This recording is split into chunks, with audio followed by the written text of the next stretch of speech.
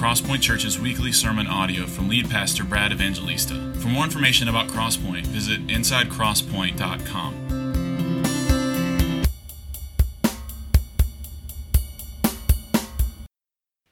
Amen. Good morning. If you have a Bible, open it to James chapter 3. James chapter 3. As you're finding it, let me remind you that we started our latest midweek teaching series. And last week we started off by looking at this question of whether or not God still does miracles. You can find that teaching on our website. This Wednesday, we're going to handle another difficult question. I think we have a slide up there that will show you the Wednesdays that are coming up. This Wednesday, we're going to look at the role of women in ministry in the local church. Should women preach or be pastors? And we're going to handle that topic. I'll be teaching on that this Wednesday night. We have dinner at 5:45. Please RSVP for that so we know we can prepare enough food, and then we'll teach here in the sanctuary at 6:30. The following week, we're going to look at baptism, some of the intricacies and nuts and bolts about questions surrounding baptism, who should be baptized and at what age. Then we're going to look at politics, marijuana, and then homosexuality and gender. Can a Christian identify as one of those and truly be a Christian? So we're handling some difficult topics this midweek series. Please come this Wednesday night. I'd love for you to avail yourself of that, and we'll get into what the Bible says about these things and hopefully have time for questions at the end of our teaching. Our text this morning is one that is well known in the letter of James. It's a challenging text. We mentioned a few weeks ago that James brought up this issue of tongue and speech a few weeks ago, and I gave us a kind of warning that we're going to get to chapter 3 and he's going to go all in. And here we are in this portion of James chapter 3 where James is going to encourage us. I remember it vividly.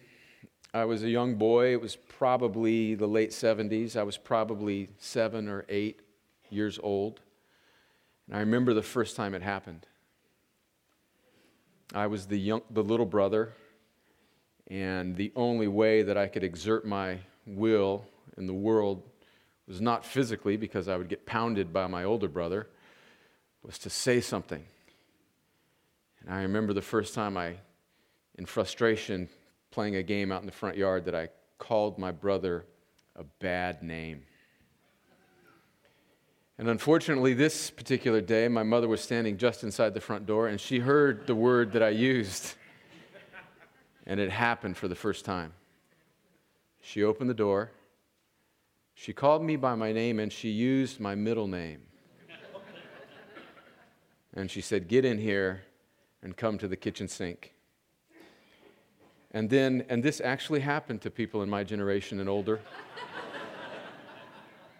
Listen to me, young people. She washed my mouth out with a bar of Irish Spring soap.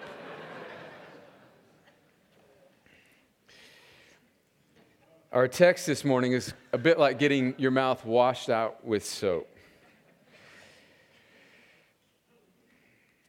Let me read to you our text. This is God's word. James writes, "Not many of you should become teachers, my brothers, for you know that we who teach will be judged with greater strictness. For we all stumble in many ways. And if anyone does not stumble in what he says, he is a perfect man, able also to bridle his whole body. If we put bits into the mouths of horses so that they obey us, we guide their whole bodies as well. Look at the ships also. Though they are so large and are driven by strong winds, they are guided by a very small rudder wherever the will of the pilot directs. So also the tongue is a small member, yet it boasts of great things. How great a forest is set ablaze by such a small fire. And the tongue is a fire, a world of unrighteousness. The tongue is set among our members, staining the whole body, setting on fire the entire course of life, and set on fire by hell. For every kind of beast and bird, of reptile and sea creature can be tamed and has been tamed by mankind, but no human being can tame the tongue. It is a restless evil, full of deadly poison. With it we bless our Lord and Father, and with it we curse people who are made in the likeness of God. From the same mouth come blessing and cursing. My brothers, these things ought not to be so. Does a spring pour forth from the same opening both fresh and salt water? Can a fig tree, my brothers, bear olives, or a grapevine produce figs? Neither can a salt pond yield fresh water. Well, let's pray and ask the Lord to help us receive this text and be changed by it. Lord Jesus, in his prayer in John 17, says that your word is truth. He prays that you would sanctify your people by your truth, your word. Do that this morning, I pray. Make this body of Christ more transformed into the image of your Son, so that we might be a greater, clearer witness to an onlooking world. Lord, for our friends that are gathering with us this morning, whose eyes are still blind, whose hearts are still dead, whose ears are still deaf to the good news of the gospel that we have already sung about and prayed about, Lord, would you, by your sovereign grace, would you create what you command of them? Would you give them a new heart and the faith that comes with a new heart, so that they can believe in Jesus and be made new and be saved and be part of your family. Help us now as we look at this text. Wound us and heal us with your word, I pray. And we humble ourselves under it in Jesus' name. Amen. I want us to look at 4 truths about the tongue that I think this text unfolds for us. 4 truths about the tongue. So let's work our way back through this passage. Look at the first verse again. James says, "Not many of you should become teachers, my brothers, for you know that we who teach will be judged with greater strictness."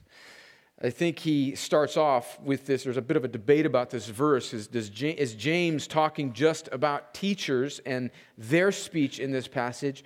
Or is he making the broader point about all believers and their speech? I think he's making a broader point. I think this has applicability to whether or not we are teachers in any formal or informal sense. And in a sense, all of us are kind of teachers as Christians. We're exhorted in the Bible to encourage and admonish one another. So if you're a believer, you have a kind of informal, organic teaching ministry by the words that come out of your mouth. But I don't think that James is necessarily just talking about those who occupy an official role of teaching in the life of the church. I think he's going to launch into this discussion about the tongue and about how critical it is to sincere and genuine faith. And he starts off in his mind by saying, wow, those of you who use your tongue a lot, especially in a public setting, you are particularly vulnerable. So this is a kind of warning to people like me, that where there are many words, there are many opportunities for sin. And he says that those who speak in a teaching way, who have a responsibility to lead others, will be judged with a greater strictness. I think this is a warning to any of us who want to get up and open God's word and teach from it. We live in a culture where sometimes people are just sort of ushered up to the front because maybe they have charismatic personalities or maybe they're eloquent in some sort of natural gifting. But God does not intend for the church to be led by people who are merely eloquent or merely charismatic or merely don't suffer from stage fright. God intends for His people to be led by His word, and so people that get up and lead God's people should lead God's people by His word, not by their charisma. We could get into 1 and 2 Timothy where Paul tells this young pastor, preach the word. Now, although I don't think this is the main thrust of this passage, I do want to sort of help us as a congregation tune ourselves into insisting that those who get up in the gathered assembly, whatever it may be, whether it's Sunday morning or a Sunday school class or a small group, preach and teach and speak the word. and are careful with the delivery of God's word. And I think about my own life. I think about times when I have not been careful with the word and said things that were flippant, or said things to sort of make myself look good, or to tickle the ears of my hearers. And I lament that, and I confess that that has certainly marked at least portions of my teaching in the past. May the Lord help me to not do that anymore. He says in verse 2, "For we all stumble in many ways. And if anyone does not stumble in what he says, he is a perfect man, able also to bridle his whole body." I think this brings us to the first truth, verse 2, that we see about the tongue in this passage. And it is this, is that taming our tongues is essential to our sanctification. The taming of the tongue, what we say, and our ability to control our tongue, to bridle our tongue, is, in a sense, ground zero for this obedience, this sanctification. And if you're not familiar with the word sanctification, that's a biblical word that means after you have become a Christian, after God has saved you, after He's transformed and taken your dead heart and given you a new heart and made you alive and given you the gift of faith by where you can trust in Jesus and believe in Him and His life and death and resurrection as the only sacrifice and atonement for your sins. After you have been born again, now the process, the rest of the Christian life, until we see Him face to face, is this process of sanctification, which is a biblical word that means we grow slowly over the course of time and become more and more mature, more and more like Christ in our lives. And that's the whole purpose of James's letter. He is concerned with making sure that his readers understand that if we say we have faith in God, more specifically, if we say we have faith in Jesus, that type of faith must be followed by what he calls works, but as a kind of obedience, a kind of sanctification, some fruit that we are made alive and that we are striving to become more like Him. And listen to what he says in verse 2. He says that if a man is able to bridle, to control his tongue, it says that he's a perfect man. It doesn't mean that he's sinless. Oftentimes when the Bible uses this word perfect in the New Testament especially, it means that he's complete. He's a fully mature spiritual man. And listen to what he says there. He says that if you can bridle your tongue, you're able to bridle your whole body. Consider James's logic here. If we tame our tongues, we can tame the rest of our bodies, the rest of our sanctification. He's arguing from the greater to the lesser. If you can run a marathon, and I'm not sure why you'd want to, but if you can run a 5K. If you can lift 100 pounds, you can lift 10 pounds. And if you can tame your tongue, James is telling us, then we can tame our other appetites and lusts that lead us away from God. What sin, as I was reading this and thinking about this, I thought about my own life and I thought, what sin do I struggle most with? What temptation is the greatest in my life?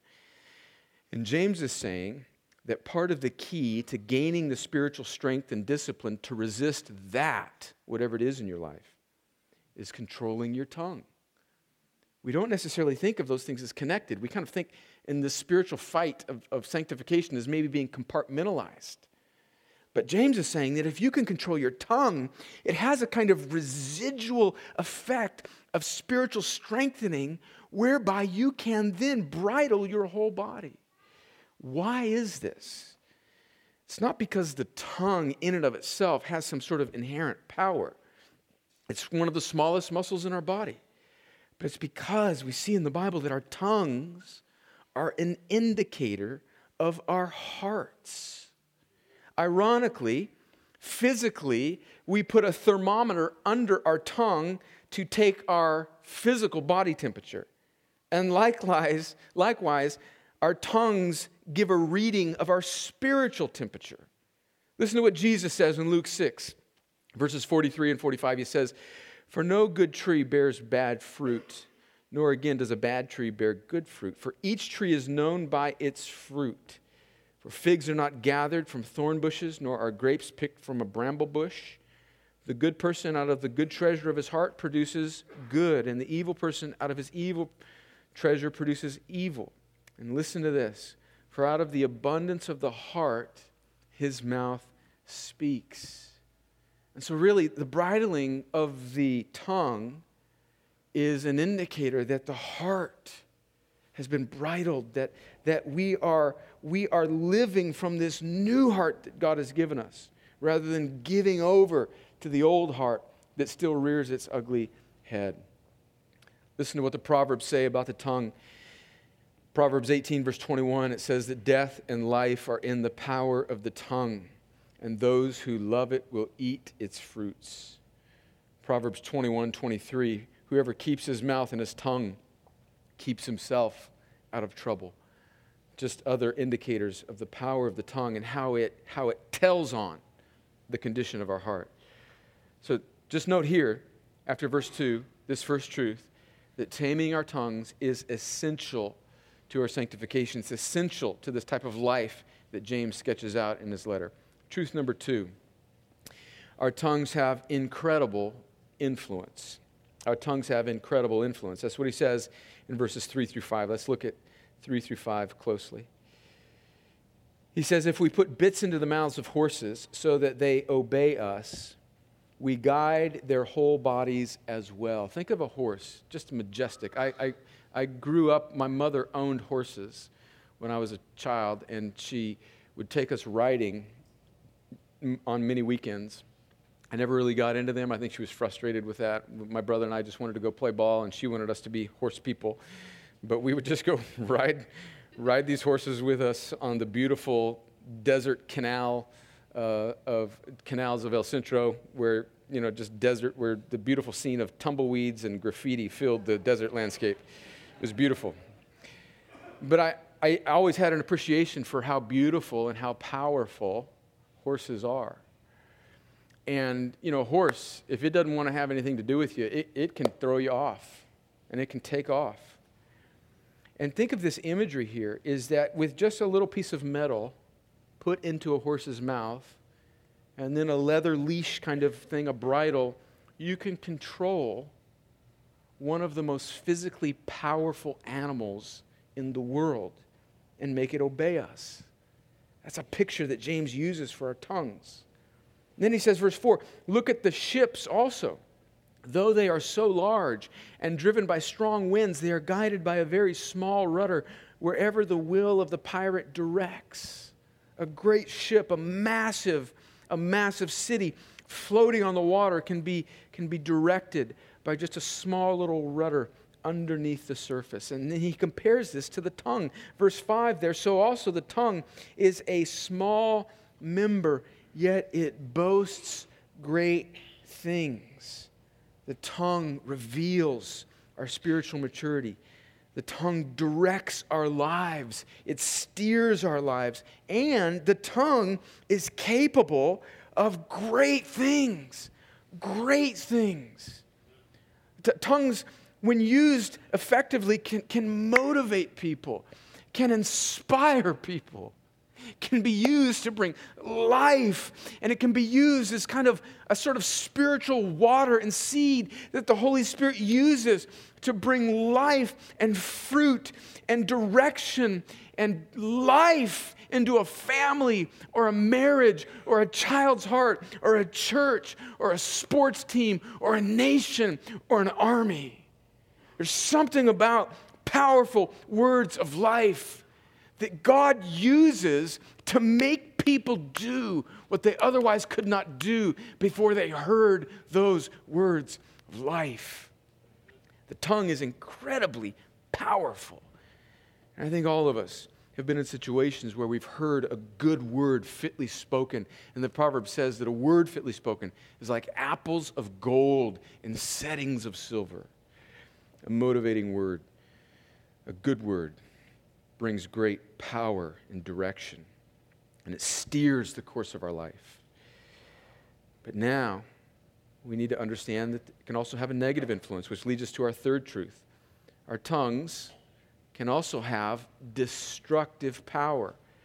So up to this point, at least in verses 3 through 5, it's been sort of neutral. He's just teaching us about the power of the tongue, which I think we all inherently know. But when we see it here in the Word, it comes to greater life. And then the third truth that we see in the second half of verse 5 through 8 is our tongues have destructive power. Look at halfway through verse 5. He says, he makes a transition now to the destructive nature of the tongue. And he says, how great a forest is set ablaze by such a small fire. Think about the news that we're seeing of all these terrible fires in Australia. Where I live in Southern California, forest fires are often a scary thing. And you think about millions and millions and millions of acres in Australia are consumed by just one little spark. A forest is taken down by a small fire. Verse 6, and the tongue is a fire, a world of unrighteousness. It's a whole world of unrighteousness. And the tongue is set among our members, not only our own members, our own bodies. In a sense, there's a kind of dual application. It's set among just the members of our own body, but also the members of the church. The tongue is set among our members, staining the whole body, setting on fire the entire course of life, and is set on fire by hell. Notice the stark nature of how James is painting this picture of how powerful this little tongue can be in its destructive power. And where's the motivation come? Where's this spark coming from? It's set on fire by hell itself. In verse 7, he says, for every kind of beast and bird, of reptile and sea creature can be tamed and has been tamed by mankind. But no human being can tame the tongue. It is a restless evil full of deadly poison. Think about last night. One of the things I do on Saturday nights is I like to watch Planet Earth. It's always on Saturday nights on the BBC. And I just love that British guy, David Attenborough's accent. It calms me down. I get anxious and nervous about Sunday morning, and just this British guy and animals on the screen just kind of calms me down. Just a little picture into my life. You needed to know that. And last night, there was this little part in one of these Planet Earth specials about these whales. And there was these whale sharks. And then there was these orcas. And I thought about growing up going to SeaWorld in San Diego and these people that work with whales and tame them. And how incredible that. And for a time, I wanted to be one of those people. Like, I think every little kid that grows up near San Diego wants to be like a marine biologist at some point in his life. I also wanted to be the quarterback of the San Diego Chargers, and I thought that, those two things could work together. I could be a whale tamer during the off season, and I could be the quarterback of the San Diego Chargers. Neither of those worked out, by the way. And look at verse 7. He says that we can tame massive sea creatures. You can go to a circus where people pet tigers. And that tiger's a powerful animal and it can rip your head off. But he's saying that the tongue is more powerful than a killer whale or a tiger. No human being can tame it. It's a restless evil. It doesn't sleep. It's always scurrying about. It's a restless evil full of deadly poison. Now, as I was reading this, I thought these descriptions by James are so stark and they're so vivid that unless we sit in them for a moment and try to apply them to our lives, the vividness of these illustrations can almost be so great that we might be prone to write ourselves out of applying these verses to our lives because it just seems so enormous, just so huge. I mean, we don't necessarily instinctively think of our own tongues as being like a fire that could burn 1 million acres in Australia. We don't think of our own tongues as being a restless evil full of deadly poison. We don't think of our own tongues as having the power of a killer whale or a deadly tiger.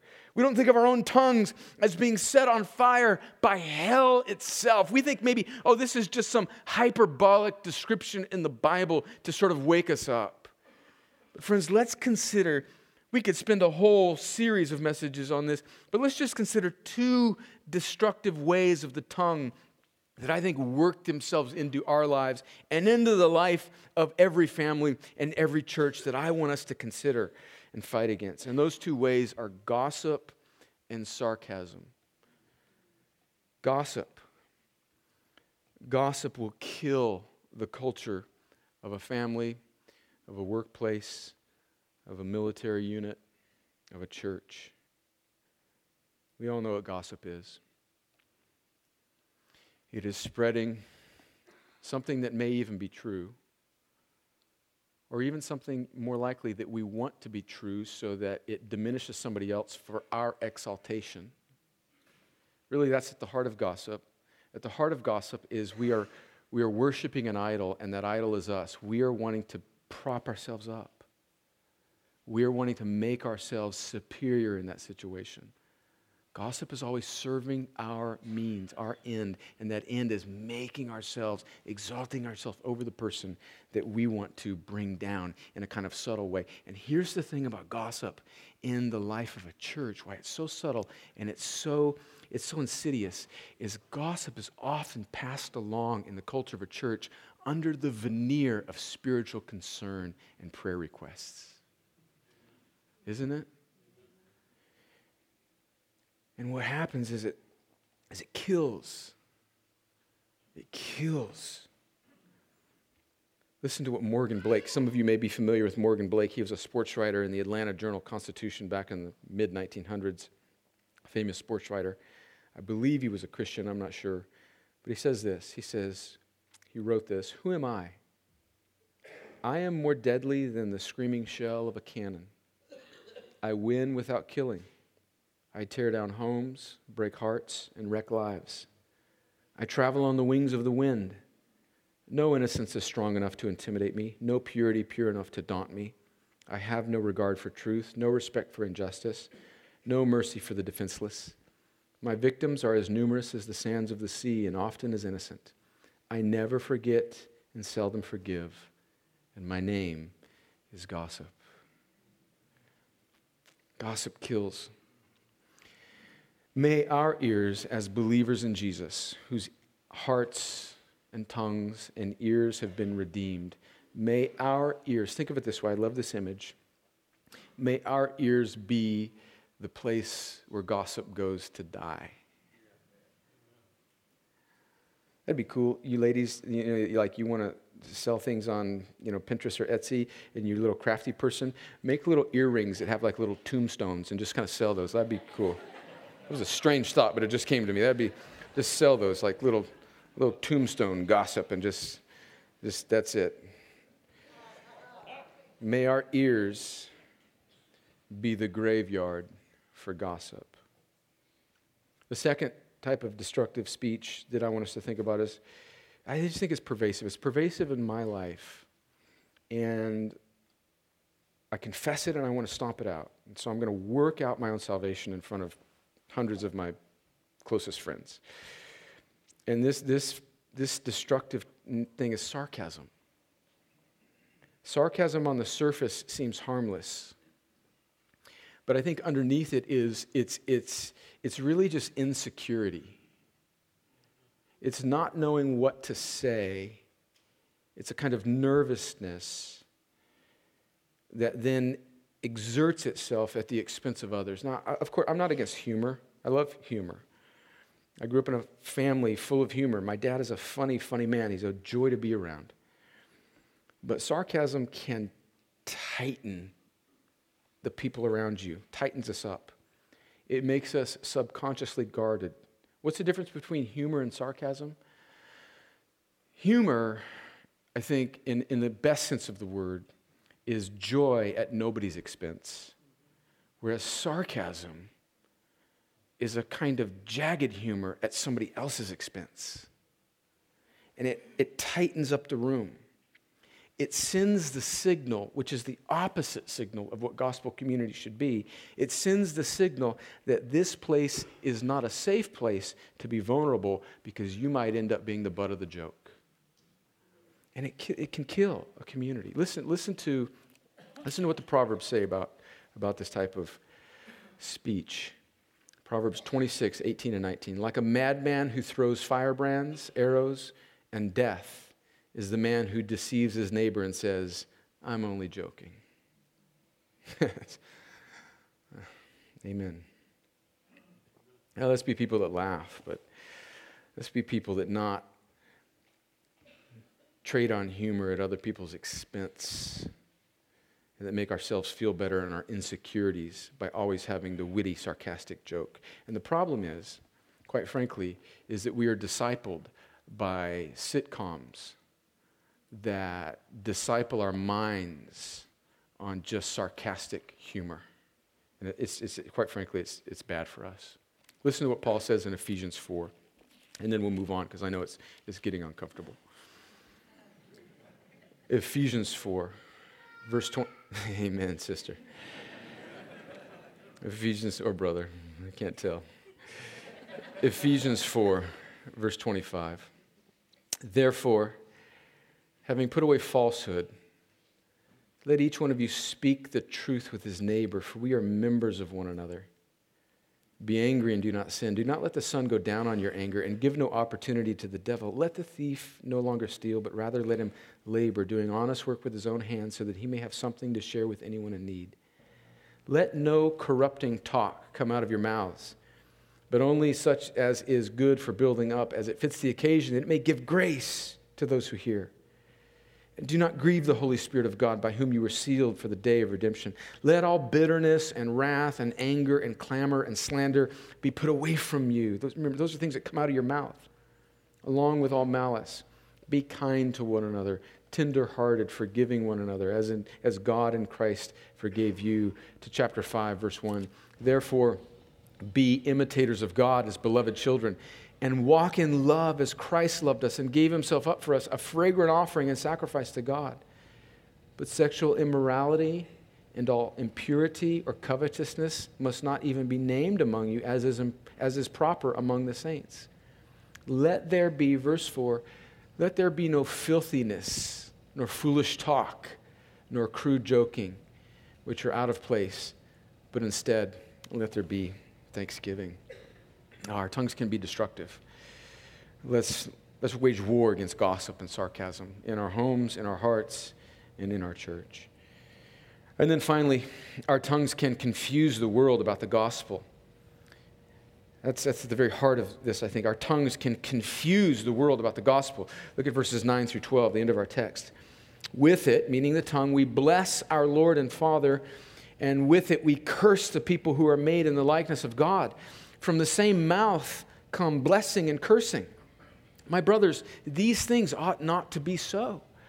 Does a spring pour forth from the same opening both fresh and salt water? Can a fig tree, my brothers, bear olives, or a grapevine produce figs? Neither can a salt pond yield fresh water. Now, although not explicitly stated in these verses 9 through 12, I think there is an underlying evangelistic impulse and burden that James has, and that the whole of the New Testament has, in fact, the whole Bible has, about the purposes of God in sanctifying and forming his people. He has called us, he has blessed his people, as he says to Abraham, all the way back in Genesis 12, so that through them, they might be a blessing to the nations.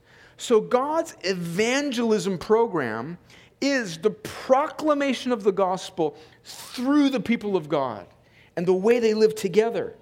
And we see here in verses 9 through 12, there's this metaphor of tasting and drinking.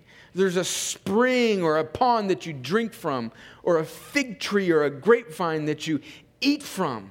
And when our tongues are duplicitous, when they're deceitful, when they're double-pronged like this, when they issue out blessings on one hand and cursings on the other, it obscures the gospel. And when unbelieving friends are around us, hear this type of double talk, they will back up from taking a bite of the fruit of our lives because they're afraid instinctively, even on a subconscious level, that when they bite into the fruit of this community called the church, that it won't be an apple that nourishes them, but it will be an apple filled with worms. Or it will be a spring that's not fresh water, but it will be a spring that is salt water that they'll have to spit out. That's what happens when our tongues are schizophrenic. It's a bad witness to the gospel. And nobody, as Psalm 34 says, nobody wants to taste and see that the Lord is good because God's people are double-tongued. Listen to what 1 Peter 2, verses 9 through 11 says. He says, "You are a chosen race, a royal priesthood, a holy nation, a people for his own possession, that you may proclaim the excellencies of him who called you out of darkness into his marvelous light.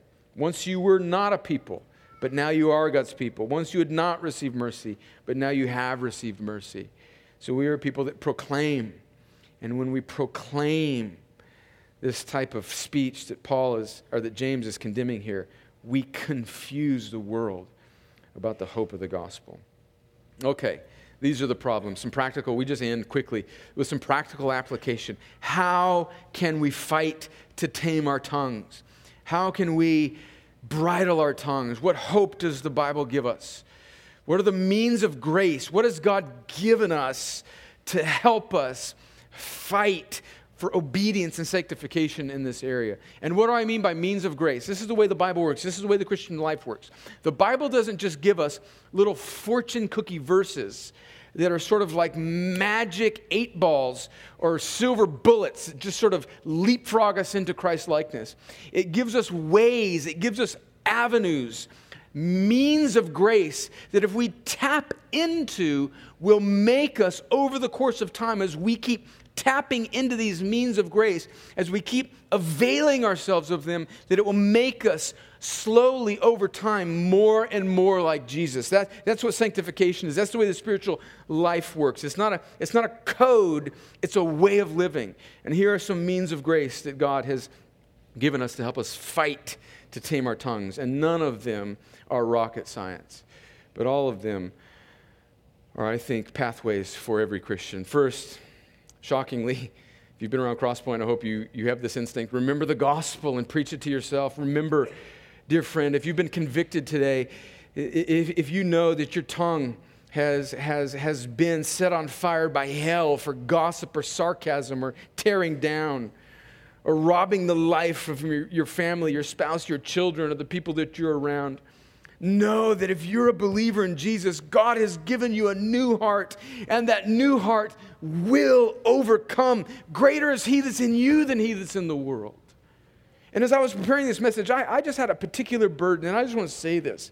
A particular burden for those of you that are in the Army, particularly those of you that are in these battalions of combat arms, Ranger Battalion and Ranger Regiment and infantry battalions and infantry training and armor and cav. Those are some of the most difficult places to tame your tongue. And I know that. I've been in those environments. And the language, the things that are talked about, the coarse joking, the filthiness can be overwhelming. And it can be an incredible battle. It can be an incredible battle for you to tame your tongue and not have your tongue be informed by the battalion of men around you. I know that. And just a note, wives, wives of infantrymen and armor guys, have a special grace for your husband when he comes home and in the frustration of a moment, he lets a word fly that causes you to back up and say, how can my husband, who claims to be a Christian, say these things? Have a special grace for him because he's been in an environment that is incredibly dark. And pray for him in that moment. Don't judge him. Pray for him in that moment. But remember, dear brother and sister, wherever you are, remember that the gospel, remember that God lives in you. Remember that he's taken your old heart, that he's forgiven all your sins, past, present, and future, that you're in Christ, and greater is he that's in you than he that's in the world. Preach that to yourself every day.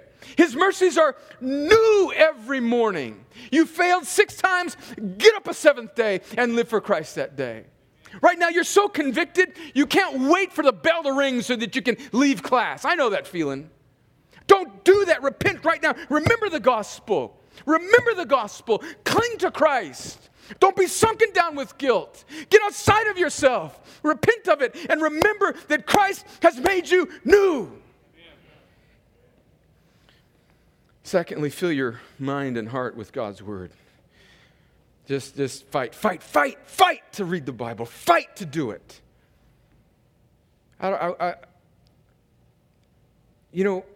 This is ground zero for the Christian life. Come on, fight to read the Bible. It's hard to understand, I know it is. But English was hard to learn when you were 2, but you kept listening. Psalm 119, verse 11 says, I've stored up your word in my heart that I might not sin against you. Fill your heart with God's word. Listen to it as you drive into work. Read a chapter a day.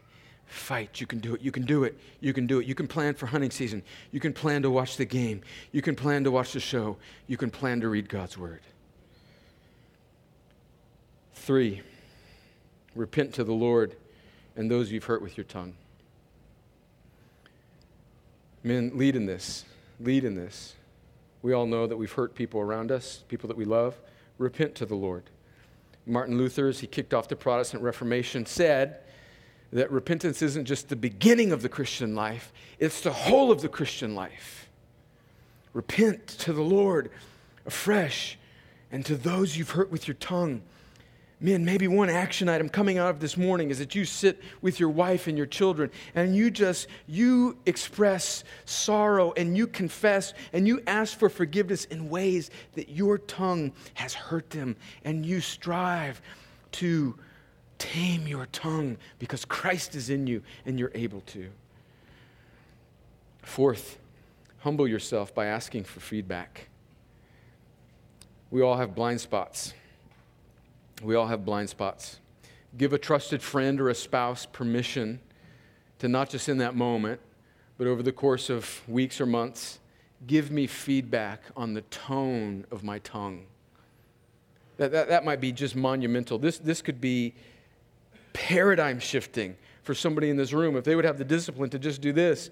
Humble yourself by asking for feedback and give somebody permission to speak into your life and say, if my tongue is being used in a sarcastic, gossipy, destructive sort of way, call me on it. Call me on it.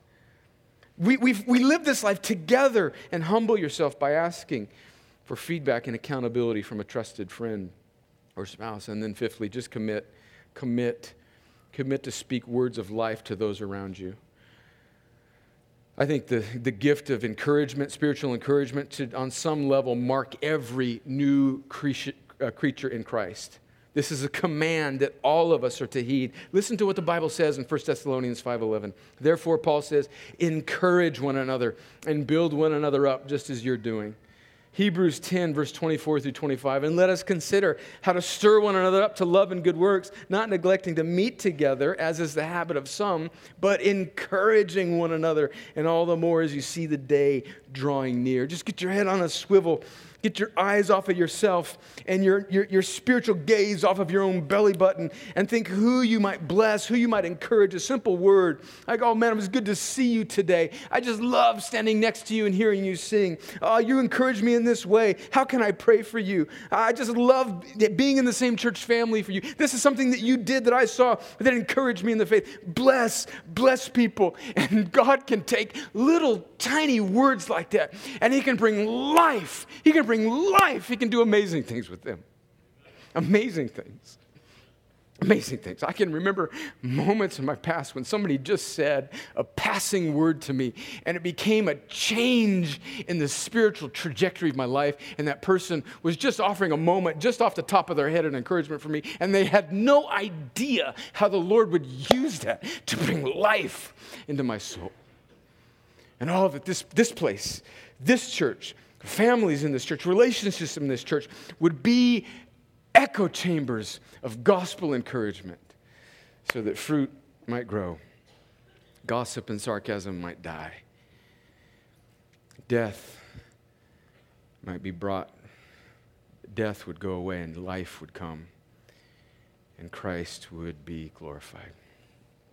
Well, in just a moment, we're about to see a brother in our church be baptized to proclaim to proclaim this gospel that should be on our lips.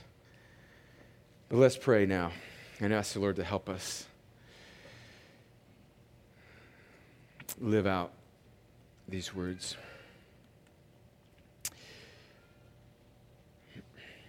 Lord,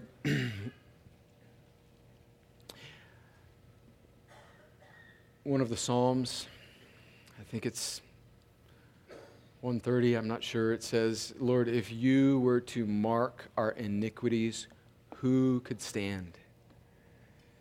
James says it in verse 2 here of our text. We all stumble in many ways. Lord, none of us are beyond the scope of this passage. All of us have tongues that are marked at various times in our lives by these destructive ways. We confess it to you. I confess my gossiping, sarcastic, death-bringing tongue. Renew my tongue, renew my heart. Let words of life, let fresh water and good fruit flow out of me, as we read earlier, like a stream of living water. Let gospel life mark my speech and the speech of those in this room today. And now, Lord, as we see this brother be baptized, as we see him proclaim the excellencies of Christ in his testimony and in his baptism, may we be encouraged. May we be encouraged to speak words of life to the world around us as we worship you and as we leave this place. In Jesus' name, amen.